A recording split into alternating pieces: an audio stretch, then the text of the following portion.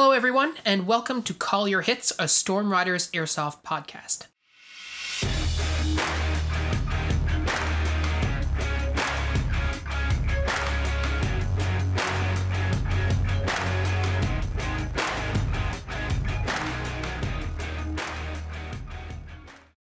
Thanks for joining us, everyone. Today, Pat and I are going to do another edition of This or That with Phil and Pat. But before we get to that, I wanted to take a second to talk about our Airsoft Injury Survey. If you're not aware of it, the Injury Survey is something we started about 2 weeks ago in an effort to collect as much data as possible about significant injuries and near misses that occur in Airsoft. You know, we like to think that Airsoft is a pretty safe sport. And if I think about it, in the fact, like over the last 16 years, I can count on one hand the number of real injuries I've sustained. I've had lots of scrapes, bloody BBs, rolled ankles that, I've shaken off or whatever. But true injuries that actually required me to seek treatment or take time off the game, that's been pretty rare. Maybe once, maybe twice. And most of the ones I've had, I've done to myself at other stuff, which is hilarious. Well, yeah, there's that too, right? But when you think about the risks that are associated with Airsoft, we often think of things that are related to the fact that we're shooting at each other with BBs, right? So the risk associated with high-powered guns, bloody BB hits, getting a BB stuck in your chin, broken teeth if you're not wearing iPro, like that kind of stuff. And so, I think if you search like Airsoft injury on YouTube, you're probably going to get largely stuff that relates to like, oh, you should wear mesh masks on your lower face because getting shot in the face sucks. Yeah, totally. And that's what we think about when we think about Airsoft injuries. And so what we wanted to get a better understanding of was, when people do get hurt playing Airsoft, how do they get hurt? Or, when people narrowly avoid getting hurt, what is it that happened, and how did they get out of it? And so the survey's been going on for about 2 weeks, and we have several hundred responses at time of recording, and we're always looking to get more, because the more data we get, the more accurate it's going to be. We're playing a rousing game of how bad are you at assessing the risks of your hobbies.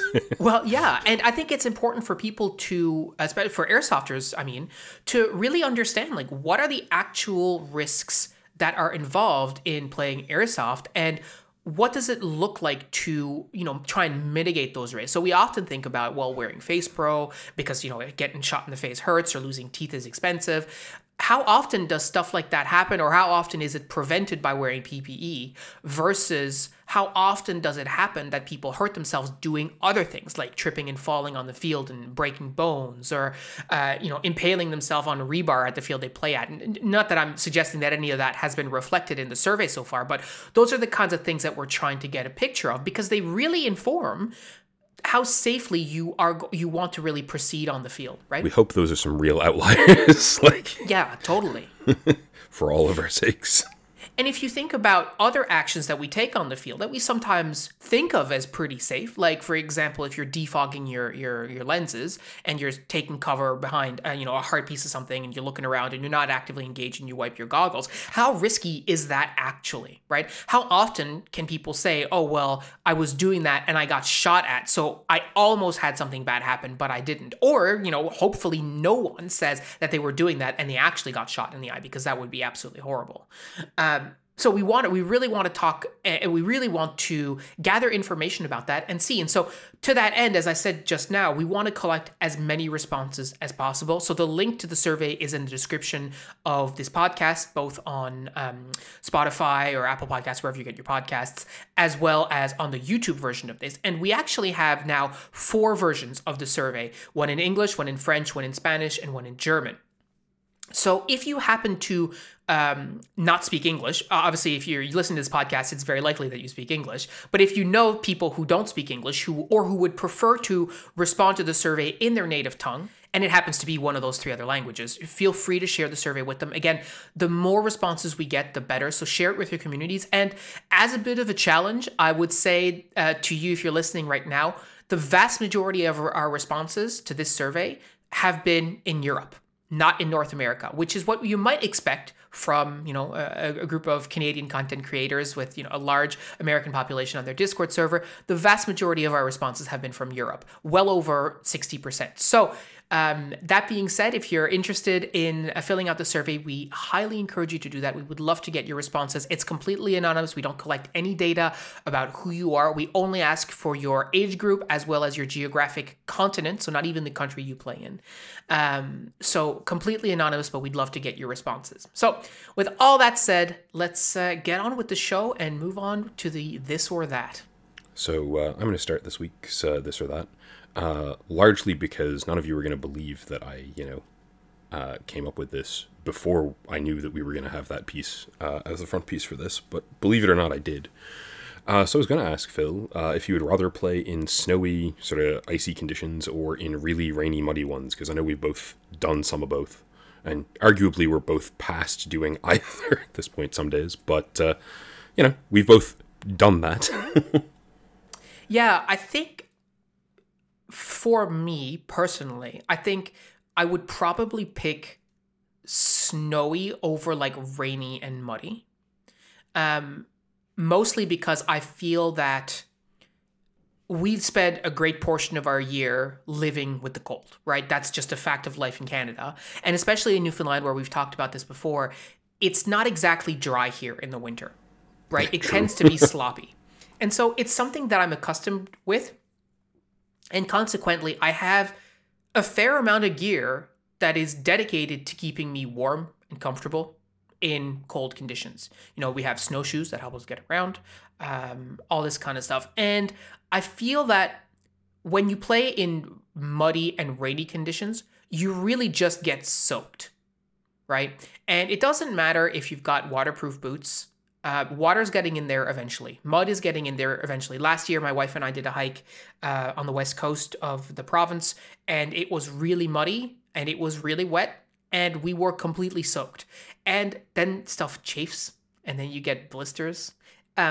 And that's not to discount the fact too that when it gets really wet and muddy and stuff, it makes it, there's a chance that it reaches into your airsoft gun. You think about like short circuits, all this kind of stuff. Like, it's just not good. And then when you get home, you got to clean all your gear, wipe it down so it doesn't get rusty.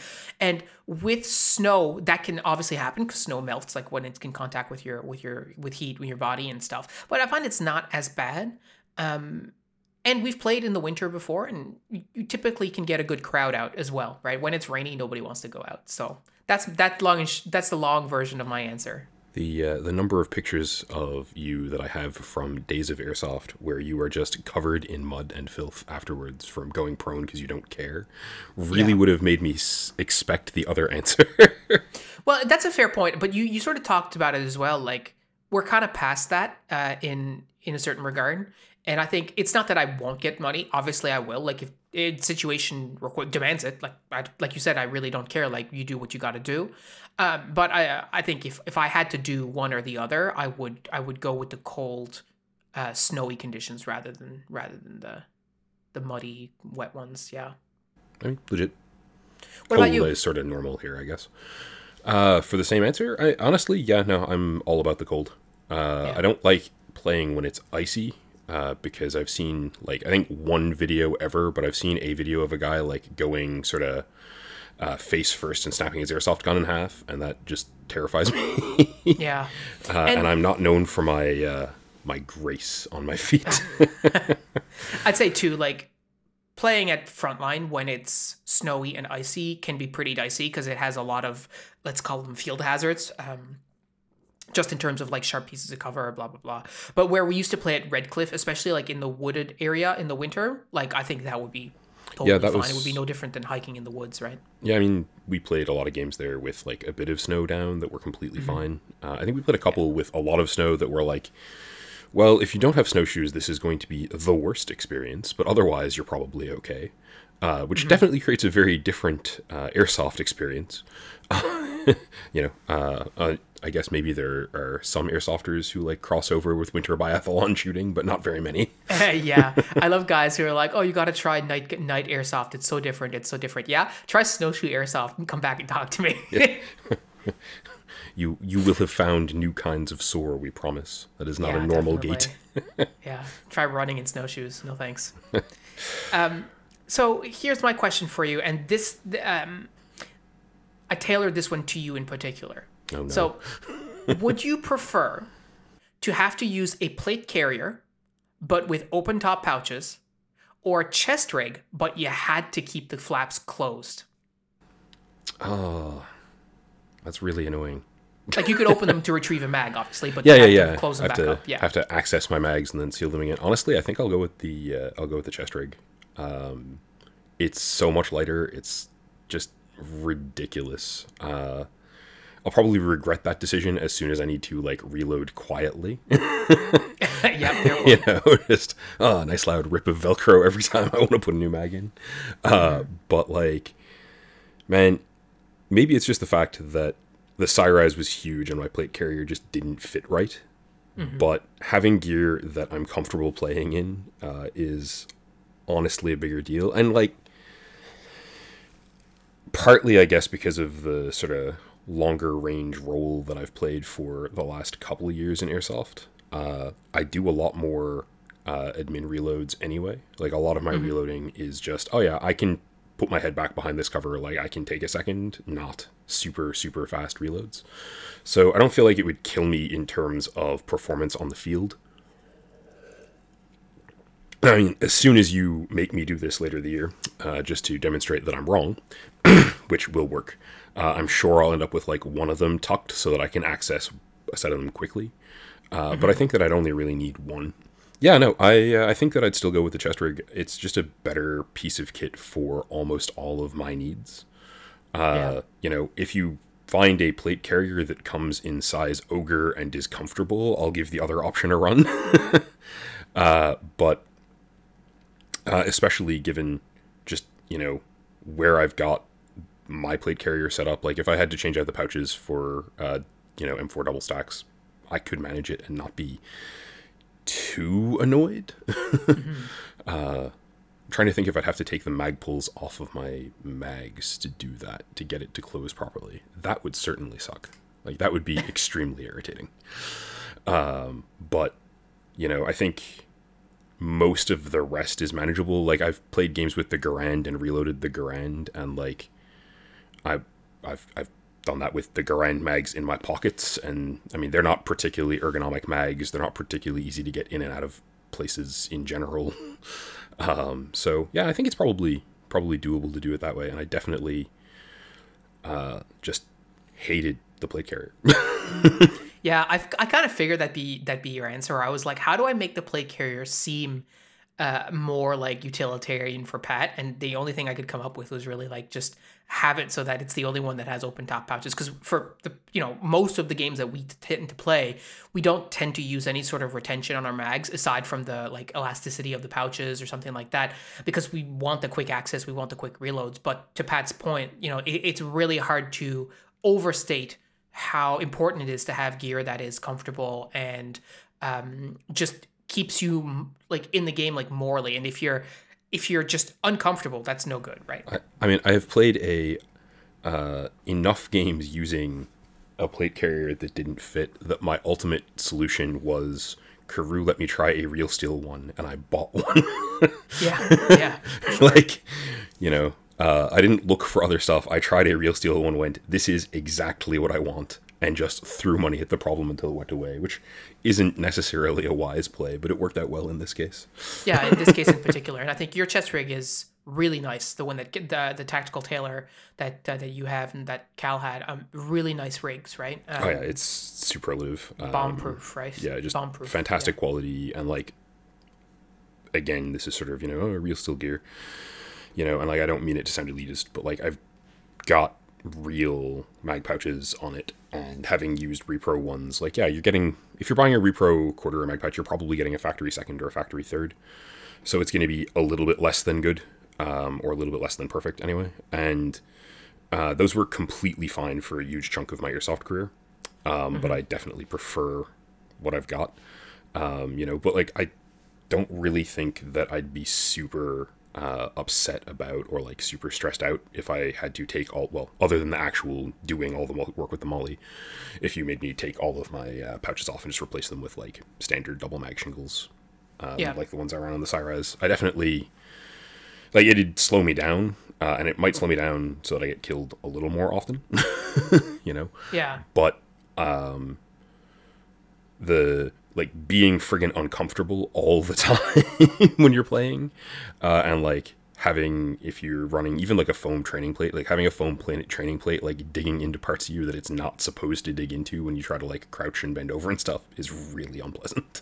Yeah, absolutely. You know, I've spent like one of the carriers I had definitely like rode up a bunch and like slammed into my throat when I take a knee or like bend down too much. So yeah, no fun.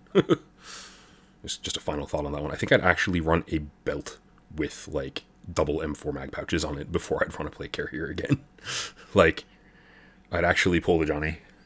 You could also, you know, supplement your chest rig with that, right? So have your belt and have a couple mags in there, and then your chest rig that you reload your belt from or whatever. Yeah, right? I mean, I have single mag pouches that are just, you know, tacos on my belt that I use. So, like, yeah, that'd be actually probably more serviceable than the chest rig or the plate carrier would be. Yeah, it's legit. Oh, God. So, you know, John and I are perpetually trying to get you to join us in Mad Kitland, as you're aware, you know, so historical Kitland. So, you know, real talk, are we closer to convincing you to do some sort of World War II kit with us that like matches to one of the ones John's done, or you know, the one I've done, or one of the ones I'd like to do, or to talking you into buying a FAMAS and doing the French Foreign Legion thing? Oh my god! Airsoft is cosplay, kids. I mean, it's such an easy answer. All you need to do is go and look at my like eBay search history, and what you'll see in it most of the time is CCE camo lookups. Right, and CCE camo is the French like woodland camo, right? Which is the same camo that the Légion Étrangère wears, the French Foreign Legion. So yeah, no, I have absolutely not excluded the possibility of doing a French Foreign Legion kit at all.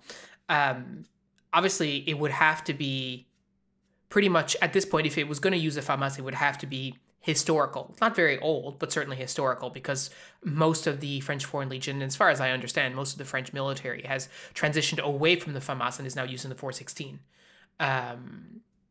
especially in their actual combat arms. Oh God, am I going to be able to convince you to buy a 416?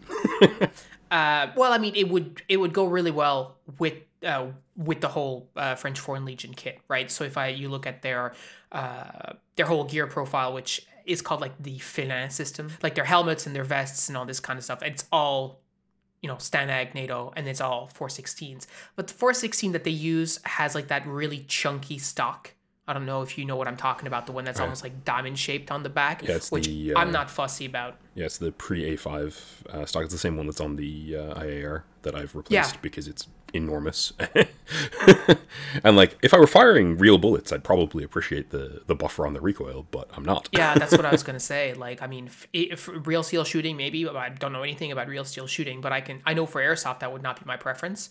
And they're not using like crane stocks or like the Magpul MOE stocks that we're using, obviously. So they're really either using that, and they still use the FAMAS as part of their training, but I don't think it's used in their actual combat units at this time. Anyways, the point is, to answer your question, I'm definitely more interested in doing that. I think, you know, the French Foreign Legion is just, they're a very cool unit with a really cool history. There's a lot to know about them. They've been around for hundreds of years. You know, they've been in theaters all around the world, including in Mexico, as well as in Africa. And they have a really cool history. For those who are listening who might not know a whole lot about the French Foreign Legion, essentially the way that it works is that anyone from any country, anywhere, can apply to join the Legion. And when you do, if you're not French speaking, they teach you French. They have an amazing language program where you learn very useful basic French, because everything is done in French in a very short amount of time. Like, I think like within 6 weeks, like you've learned, I don't know, like a handful of sentences and things that you can actually use. Immersive environments are pretty good for that too, so. Yeah, but it's hard. Like it's. Oh yeah, definitely. They certainly see themselves as an elite unit, although they don't certainly operate that way. But it's the kind of thing where you basically give up your life for a minimum of 5 years to go join the Legion. You're not going to have contact with your family. You're not going to have contact with your friends, and they also don't ask questions about where you came from. So historically, they would say, well, criminals and stuff join the Legion. But it's 2022 now, and Interpol is a thing. So if you're like a legit criminal, where you're like a murderer or you've been running drugs or all this kind of stuff, they will find out who you are and they will not let you join, because once you join, you have the protection of the French government. So if you're trying to escape some sort of like history in your country, people have talked about escaping to the Legion before.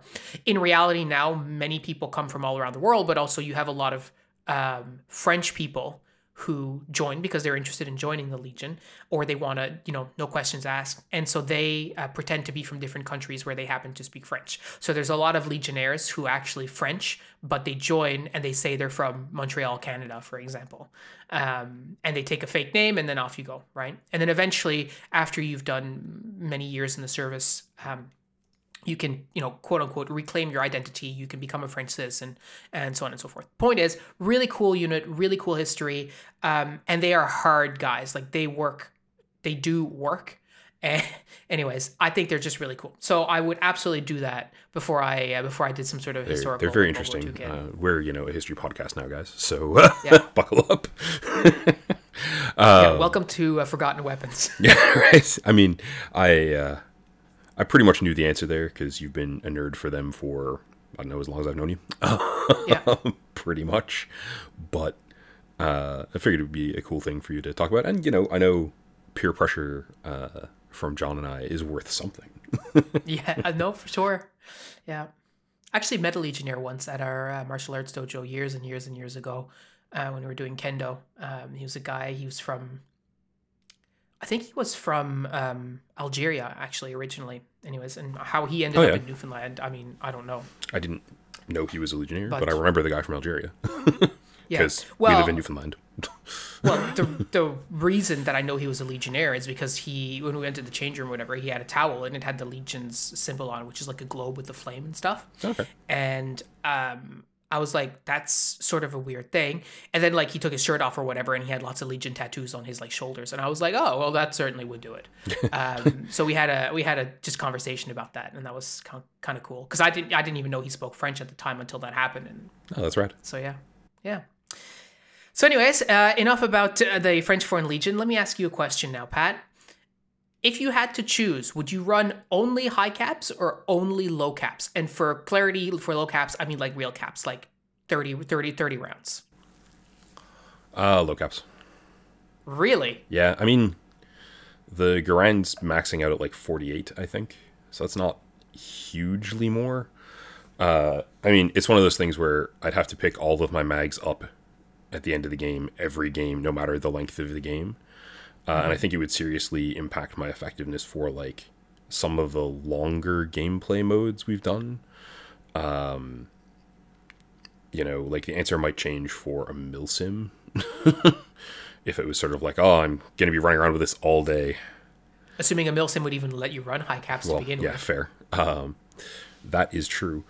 But yeah, no, I hate the rattle. I have had to wind mags by hand in like more recent memory than you have because of the cheap box mag that I've replaced on the Scar with a better one, or not the Scar, sorry, on the 249 with a better one, and the irritation level of having to hand wind a mag is a thing that you're honestly better off forgetting. Like, it's terrible.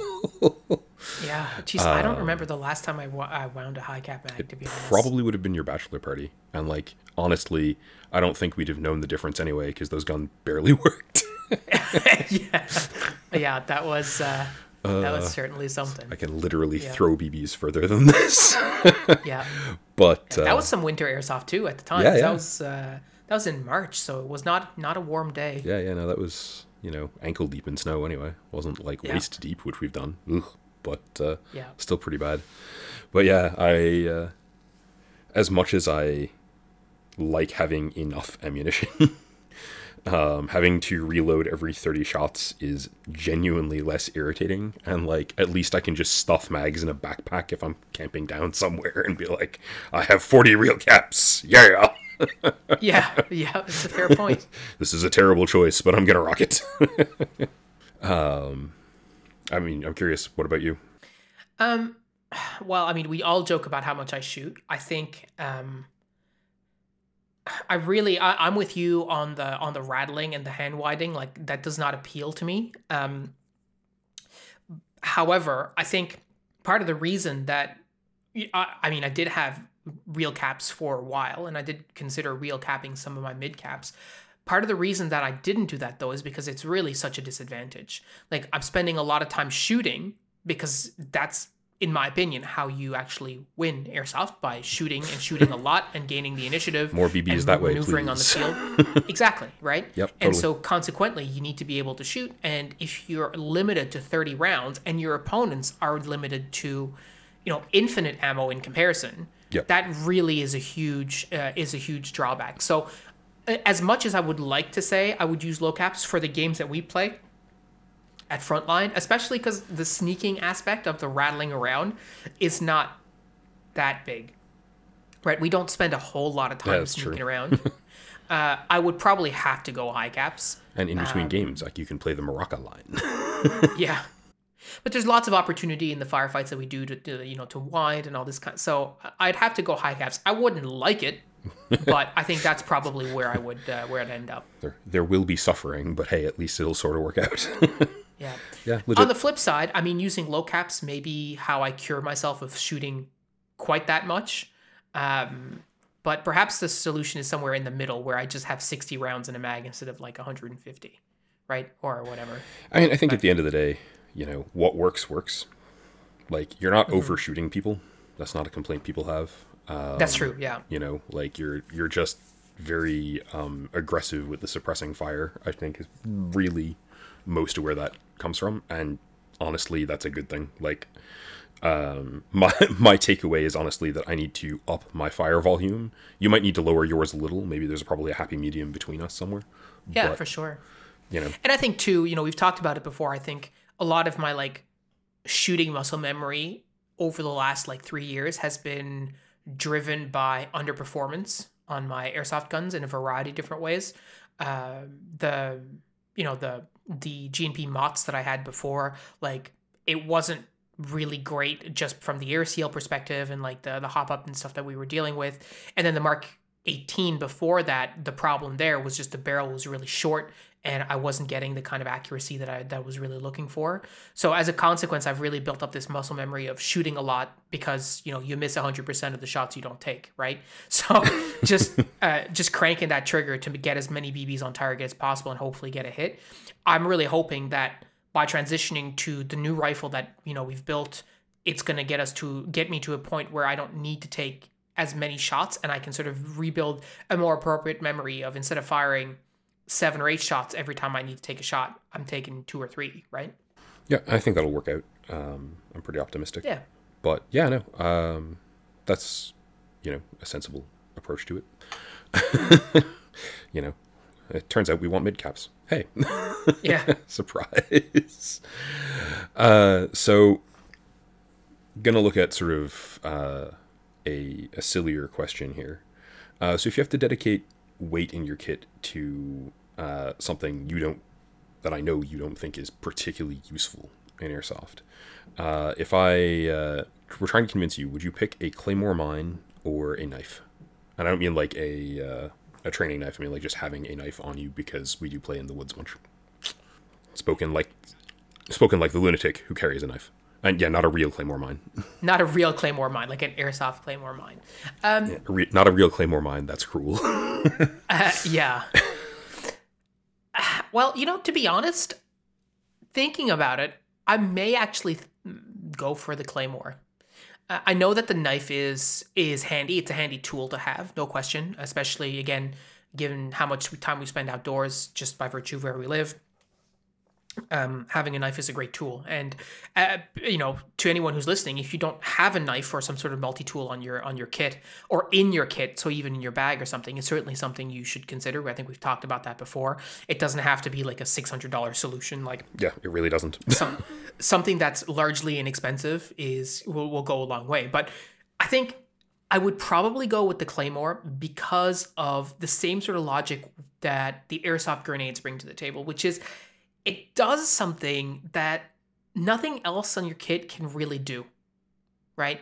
So if you have a claymore, not that I've ever used any sort of airsoft landmine, although now I think about it, it might be a pretty cool idea, you can cover a particular sector, cover a particular avenue of approach without necessarily having to be there. And so in my mind right now, I'm thinking about a scenario where, we are, let's say we're protecting the village and people are attacking from like that swamp bus field area, right? There are places there where you could plant a claymore and deny them an avenue of approach so that you can focus your fire elsewhere, Yeah. right? 100%. Or you put the claymore somewhere really, really obvious that everyone is going to see it, so they avoid it, and then you funnel them into an area where you can easily hit them. Yeah, I mean, it forces people to go not that direction. Yeah. So if they see it just lying on the ground, especially if you've been like talking it up in the safe zone or whatever, and people see it, they're like, okay, so I don't know how to handle that right now. Like, am I going to shoot it with a BB or what? And maybe they just then decide to go right or left, and when they do that, you start swacking them because they're moving right into your line of fire. So I think those are things that you can do potentially with the claymore that you can't really. Well, firstly, you can't do that with a knife. Number one, you're not using that knife on anyone playing airsoft. We hope. So it would be interesting to see that being used. I've never ever seen an airsoft mine being used effectively in airsoft. But to be fair, I've only seen an airsoft mine once or twice in the 16 years that I've played. Yeah, they're definitely an uncommon piece of kit. Especially, I don't think anyone here has them. Could be proven wrong the next time I go play. Mm-hmm. But yeah, it's a thing I've always been sort of intrigued by, as you know. So I figured I'd sneak the nod to it in here. I'm a little surprised by the answer, honestly. Like, that is more accommodating of that particular bad idea than you often are. Well, I think you have to think about it pragmatically, right? And force multipliers and things that allow you to do things on the field that no other piece of kit enables you to do, or you can't replicate in another way. Especially stuff if it impacts other people's psychology, like how they behave.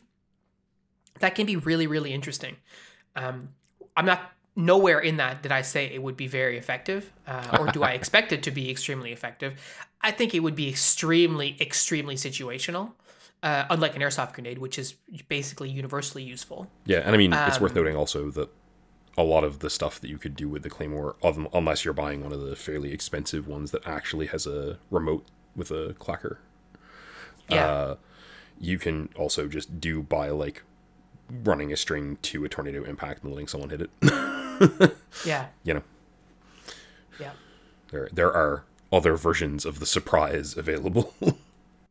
Yeah, absolutely. So my question for you now is really, again, two options here. Would you prefer to play on a huge field with no option for any CQC, focused entirely on like woodland movement, woodland engagements, or a tiny field that is basically CQC only? I think I have to pick the woods one.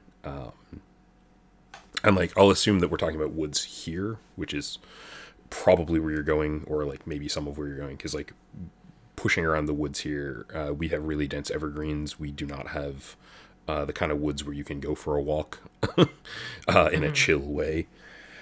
So like that's a lot of work. But my kit is really poorly spec'd out for CQB. Yeah. If it were a thing we did a whole ton of, then maybe my answer would be different, but like even accounting for the fact that like I can tune down the HPA setup to be CQB fieldable, I'm still using a gigantic gun in really close quarters. Basically none of my kit and really not a lot of my skill set is super useful there. I also actually really enjoy playing airsoft in the woods. My picking people out in camo skills are definitely not as good as I'd like them to be. Lack of practice, I guess, but it's rewarding, for want of a better way to put it. Like I enjoy the tension of sneaking around in the woods with an airsoft gun, getting shot at by my friends. So yeah, no, pretty solidly on that one. I guess the only question I'd come back is like, how huge is huge? You know, is this like a 30-kilometer hike to start playing? Because that's a bit more iffy. Yeah. Like, I mean, when I think of a huge airsoft field, like for me, I really think about Red Cliff in its whole size. So not just where we typically have played in the past, we're looking like at the octagon and like the lower base, but like when we've had operation games up at Red Cliff, using the top base and the lower base and all points in between. To me, that's a large field, right? I mean, walking from one end of that field to the other, from the lower base to the top base, is like what, 20 minutes? Yeah, I mean it's a good couple of square kilometers worth of dirt, right? Yeah. No, I think those are great games. I think that we had some occasions where we probably put objectives like too deep in the woods. Definitely, yeah. But that's less a issue of like, it's too much work to get in there, and more an issue of where the hell is that? Yeah, I remember one game where I had put the objective down for the game and I had given map coordinates, and the team that I gave map coordinates, I think it was Johnny and you guys actually, you were using different maps. Yep. Right? And so you couldn't find the objective I had put down because you were in the wrong place. Which right? is a good milsim experience, I gotta say. But like, yeah, I suppose. Yeah, and it's one of those things where, like I did like Boy Scouts and stuff. So like my orienteering skills are rusty, but they exist. And certainly we've done games where it turned out that, a lot of the players didn't have any whatsoever. And so it was like, all right, you need to read this map. That's not a very good map, really. It's sort of an adequate map at best. Enjoy your treasure hunt. And the person we're giving it to is like, I don't know how to read a map at all. Yeah. So I'm gonna go get lost in the woods. See ya.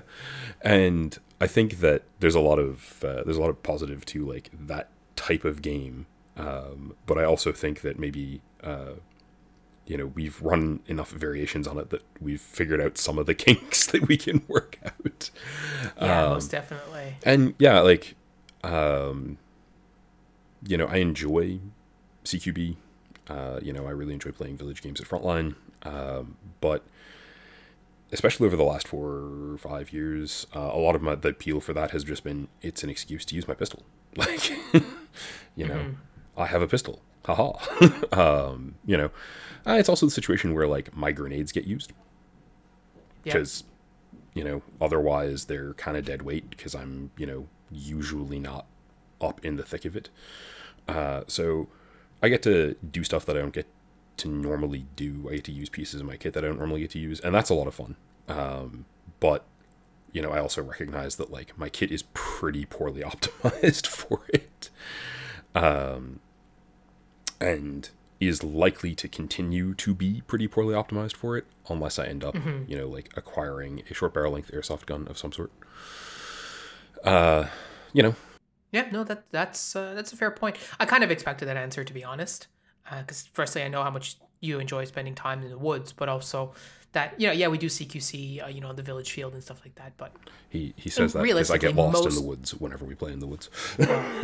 But most of the engagements that we do, actually, most of the games that we play at Frontline tend to be CQC in some way, shape, or form. If you really think about it. Right. I mean, those engagement distances aren't super long. I think a lot totally. of the fields like are long enough to allow my gear to do what it's meant to do. Which is pretty much what I'm here for. Like that's enjoyable to me. I'm guessing you're in the same sort of boat, really. Like your kit's a bit more door kicker.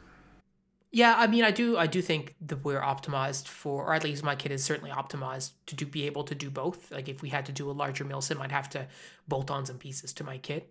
But for what we do at Frontline, it's ideal.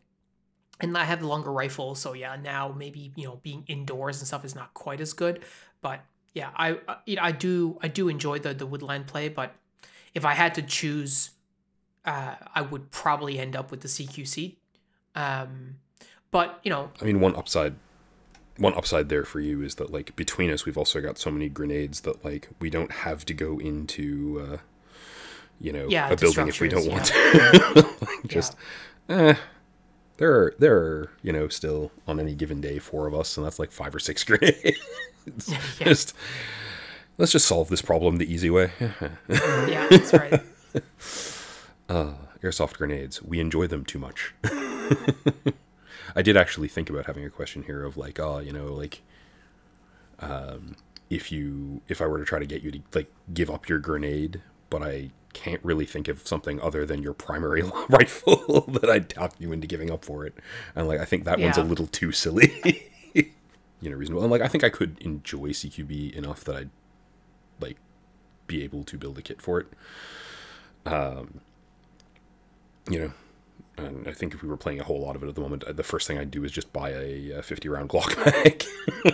Yeah. Be like, I think this is a start. the cool thing about outdoor games in a huge area is that it opens itself to different types of play that's a lot more strategic rather than just tactical, right? There's a lot you can do when you're given a lot of space. Challenge that we've always had is we've had the space but not the players, right? So if you've got a huge area that's like 16 square kilometers or something like that, but you only have 10 players, what exactly are you going to do with that 16? Like, you're not going to utilize all of it, or you're never going to see each other. Yeah, exactly. Right? So, it definitely, one of the things that I was saying from lessons we've learned doing stuff like that is you definitely have to set things up so that your players, if you have a relatively small number of players in a larger area, are going to the same parts of that large area. But speaking as a player in that environment, even knowing that the person running the game is doing that, I'm still like, oh yeah, well, like, we have to go over there, and I don't know where the other team is, so I'm gonna sneak around and be quiet and probably, get a nice little adrenaline rush when someone shoots a BB at my head. Yeah. So it delivers a lot of what I'm here for in that regard. And like playing it as like the leader of one of the forces, which is a thing I've done once or twice, leans into some of my other hobbies well. But like running a like 20 guys in groups of 4 from the middle of nowhere and trying to like figure out where they are based on bad radio descriptions is not a skill I possess, but it's really fun and interesting. Yeah. Like it is enjoyable. So I guess kind of pulling from that, this isn't one I'd pre-prepared, but I think it's a cool question, so I'm going to ask it anyway. So if you had the choice between playing like a large field with a mixture of like sort of prep environments, so like a couple of village-esque setups and on a larger area that you could sort of maneuver around and be more strategic in, or doing like airsoft, because I know this is a thing from watching people's videos, like airsoft rented out like on a boat or in like an abandoned school structure or something. Which would you pick? I think I would pick the larger area with like prepared areas and stuff. I do think there's a lot of cool factor to being able to use a real quote unquote like area of operation, like hospital or an abandoned jail or a boat or something like that. I think all that is really cool, but I also feel like those kinds of environment probably get pretty stale pretty quickly. And the reason I think is because these structures are not meant for play. They're just meant to be a structure, or they were a structure, right? To serve a particular purpose. So if you think about like playing airsoft in like a shopping mall or an abandoned shopping mall or whatever, the purpose of that shopping mall wasn't to be an airsoft field. It was to be a shopping mall. And so consequently, you end up in an environment where real world police forces, for example, may operate. And that is highly dangerous, right? If you think about like SWAT teams and stuff, like they train, they do entry training all the time because you don't want to fight inside structures. It's just not really great. It's not conducive to staying alive. Yeah, you're giving yourself a very hard job. Totally. And so airsofters, I think, and we've all been there. I mean, I certainly have. I'm like daydreaming about playing in like an old abandoned building or hospital, or like there's an abandoned hospital downtown St. John's. I'd be like, man, it'd be so cool to play airsoft in there. Hell yes. But I think it would be conceptually cool, but I think that coolness factor would sort of die down very quickly and then turn into sort of the same sort of frustrations that we experience in CQC, which is, getting shot up close, shooting people, and then them shooting back at you, and now suddenly you're both hit, like that kind of situation. Yeah, I mean, I can see that being a real thing.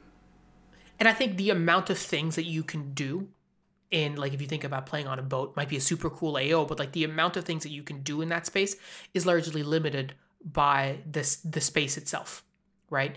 Whereas I feel, unless it's a like gigantic boat, like an aircraft carrier or something, Yeah, right? Sure, but I mean, that's like, hey, do you want your own private city to play in? Yes. Yeah, exactly.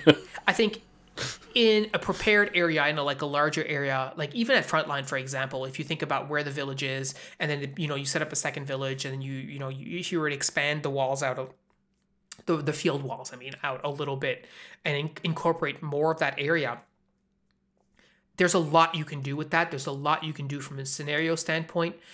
You can run different types of games. You could run games that are more on the LARP side of things, with like role playing and with like actors, and so like we've tried to do before. Yeah, totally. Or you can play games that are a bit more serious, but that you're sort of setting up in a particular way with like multiple bases, and you let them defend. Like there's a lot you can do with that kind of space, and I think that would lend to much better airsoft gameplay and much better long-term sort of event planning and stuff like that. Because again, like if you get a boat and you get the opportunity to use that boat as much as you want, and I think we had that problem playing, at Redcliffe in the past, where we sort of like we're just focusing on the octagon and the rectangle structure and stuff. It's like you've played it out. There's nothing else you can do with this space. Yeah, we have done every single thing you can do with this, and we have all pretty much narrowed it down to there's a right answer. Yeah, exactly. You can sort of solve it, right? Like, this is the best place to hold a corner. This is the best place to attack. Don't go in through this way, go in through that way, all that kind of stuff. Whereas I feel like with a larger AO that is has different avenues of approach, like you have a lot more flexibility both as a player but also as an organizer to run different things. So I think that's ultimately where I would land on that one. I think you'd be, not that I would never want to play in a cool AO like that, but I think it would probably be like a one-trick pony for me for sure. It's sort of a would you rather have, which one would you rather have? It's like, well, one for community to like play in regularly, and one to play a day of games in. Yeah, exactly. And if we could travel for airsoft, for example, like the opportunity to go and like try some of those AOs would be cool, but it's not something I'd want to do, every single day. Right? Yeah, totally. I think I'm more or less in the same boat. Her. Admitting that like, playing inside of like, there's a school layout that got used here in all the schools in the province that were built between like 1970 and 1995. So I've been a student in 4 or 5 of that building, and there are a bunch of abandoned ones around the province that like aren't getting used anymore, and that would be wicked just because who hasn't dreamed about kicking in the door of one of the doors in their school as a kid? Or totally. A teacher. I'm getting in trouble again, aren't I? So listen, I got one final question for you. Oh God, I'm doomed. Yep. So last question for the day. Would you rather be forced to stay and fight from one spot for an entire game, or being able to fire only once before having to move to another piece of cover? So if it's a single trigger pull, it's rougher, but I still think firing and moving is a really good play. The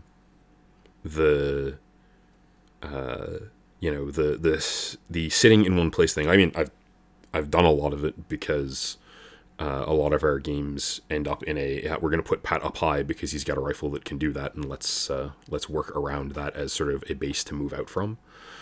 But as effective as that is, if you're giving me a choice, I want to be able to move. Like I take a enormous amount of fire in a lot of those spots. I'm like, I don't care. It is fun listening to the hundreds of rounds ping off of the outside of the structure that I'm in or whatever. But, shoot move is pretty much the basic language of the game. If I can shoot like 3 or 4 shots and then go, then I'm completely sold. Because that's basically how I play anyway. Yeah, and I mean, I know this is sort of in some ways like a trick question because I can be too static. Mm-hmm. Because I'm like, well, I can do the thing from here. But especially over time, as like we've bounced between volumes of players on our team who are attending any given like game or set of games regularly. When you had like when it was just three of us, I had no choice, right? Like three guys, Yeah. you're moving because you cannot stay still. And is it like three guys and then like four other guys on our team? Sure, I still can't stay still, right? Because I can't really rely on four guys, even if they've been playing for a while, to cover me in the way that I know my teammates can. When we had like 8 or 10 of us regularly at a game, yeah, I don't need to move if I don't want to. Like, Yeah. Pat, stay back here and anchor this. Okay. No problem. Because I know that, I'm covered. Yeah. Right? But like as we've shrunk back down to sort of 4 or 5 Storm Riders at a game most of the time, I've had to go right back to like I basically have to assume that people are trying to outflank me and may succeed, and I need to move around and I need to not be static. The only real exception I would say is rocking the 249 is sort of like just go prone on a corner and just put BBs in a direction and be like, no, you're gonna go the other way. I am not really. Hey? I am not the point of least resistance. Yeah, no kidding. And that can be effective and fun.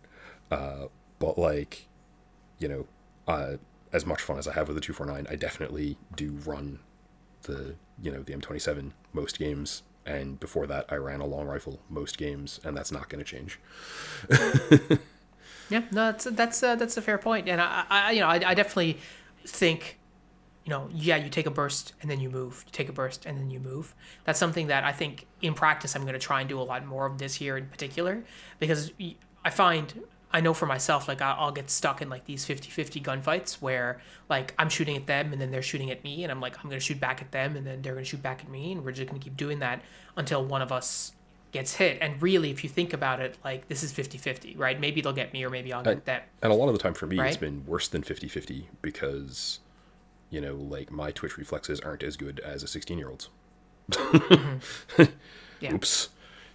Offset somewhat by the fact that my gun's usually a lot more accurate than the 16-year-olds. Yeah. But yeah, no, I think you're spot on, right? I think that basically playing those 50-50 gunfights is a lot worse than like putting their head down and moving where you are. Yeah, totally. So yeah, that's definitely the way last season went for me, and I pretty much am sure it's the way this season's gonna go. Yeah, legit. Well, guys, I hope you enjoyed this this episode of This or That. I hope you found it entertaining, if nothing else. As we always say, if you want to keep the conversation going, please go ahead and join us on the Discord. We've got a great multinational community of people there, there to talk about airsoft, guns and gear and teching and all points in between. And we'd love to have you join. The link is in the description. You'll also find the link to the Airsoft Injury Survey. If you haven't completed it, I highly would encourage you to do that and share it in your communities. As we said, the more responses we get, the better. But that's all we have for you this week. So until next time, we will talk to you later. Have a good week, guys. Join our Discord and convince Pat to buy Airsoft Claymore mines. Take care, everyone.